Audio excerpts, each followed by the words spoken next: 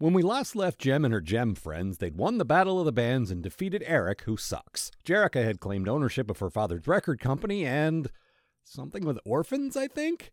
I can only assume the next 60 episodes are breezy and conflict-free as we watch them try on different outfits and singing songs that aren't as good as the Misfits. Wait, I was kidding. Guys, I've reviewed 2 of these series from start to finish, so I understand that you're here to sell toys, but you're gonna need a plot.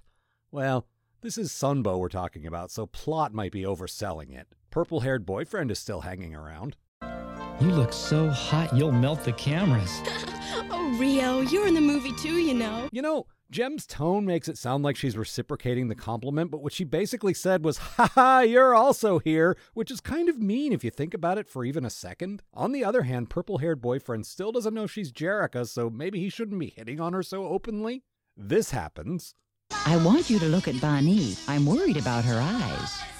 Yes, I can see why, Mrs. Bailey. Better call an ophthalmologist first thing tomorrow. Or maybe you could just ask the other orphans to make room for her on the couch? No? Ophthalmologist it is, I guess. There's a lot of frantic scurrying around and switching back and forth between Jem and Jerrica, which I think the show is doing to remind us about the whole secret identity thing, as if I'd ever forget about the most insufferable element of the entire show. Jem meets a woman called Video who makes videos, which I suppose will be easy to remember. Then purple-haired boyfriend says this. Jem looks pretty good, doesn't she? Yeah, she makes the air sizzle like some bright and dazzling dream, if you can find her. But you're not like Jem. Wow. Why he's not purple-haired ex-boyfriend, I have absolutely no idea. Then there's a song called Who Is He Kissing, which actually isn't bad. I mean, it's not Misfits good, but it's more than just a repetitive hook, so that's an improvement. It's also over in about 30 seconds, which is probably part of why I liked it so much. Meanwhile, the Misfits are still pissed that Jem is making a movie and they aren't.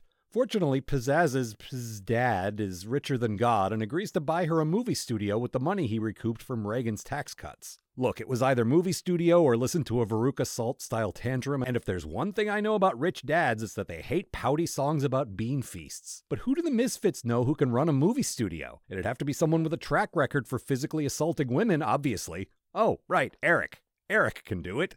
I thought you were in jail. Amazing what lawyers can do, if you pay them enough. Scathing social commentary from Jem.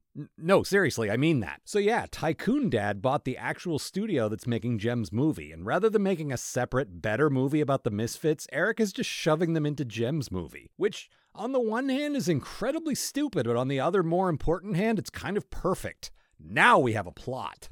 The holograms show up on set the next day, and there's a whole to-do about what if the makeup person discovers Jerrica/Jem's holographic makeup, which, look, I'm sure that's a stressful situation, but I feel like having to work for the guy who actually assaulted you might be worse. Okay, maybe that's too real for a kid's show, but they brought it up in the first place. Then there's a whole Kimber likes that handsome Hollywood hunk on the set, but he likes Jem, and a completely different Hollywood hunk is into Kimber situation. But seeing as I still barely know anything about Kimber and I literally just met these other 2 characters, it's hard to care all that much. Oh, and speaking of characters I just met, Video shows up, but her pass is stolen by someone named Clash, who is apparently her cousin. Whew boy, this is a lot of new people for me to keep track of, and that's never been exactly my best thing, as anyone who's watched my reviews can tell you. I hope this Clash has some kind of a distinctive, oh, look at that. She has a tiny pair of symbols on her wrists that she annoys everyone with. That should be easy enough to remember. Then Eric fires the director and takes over. This production is in big trouble. This production is in big trouble.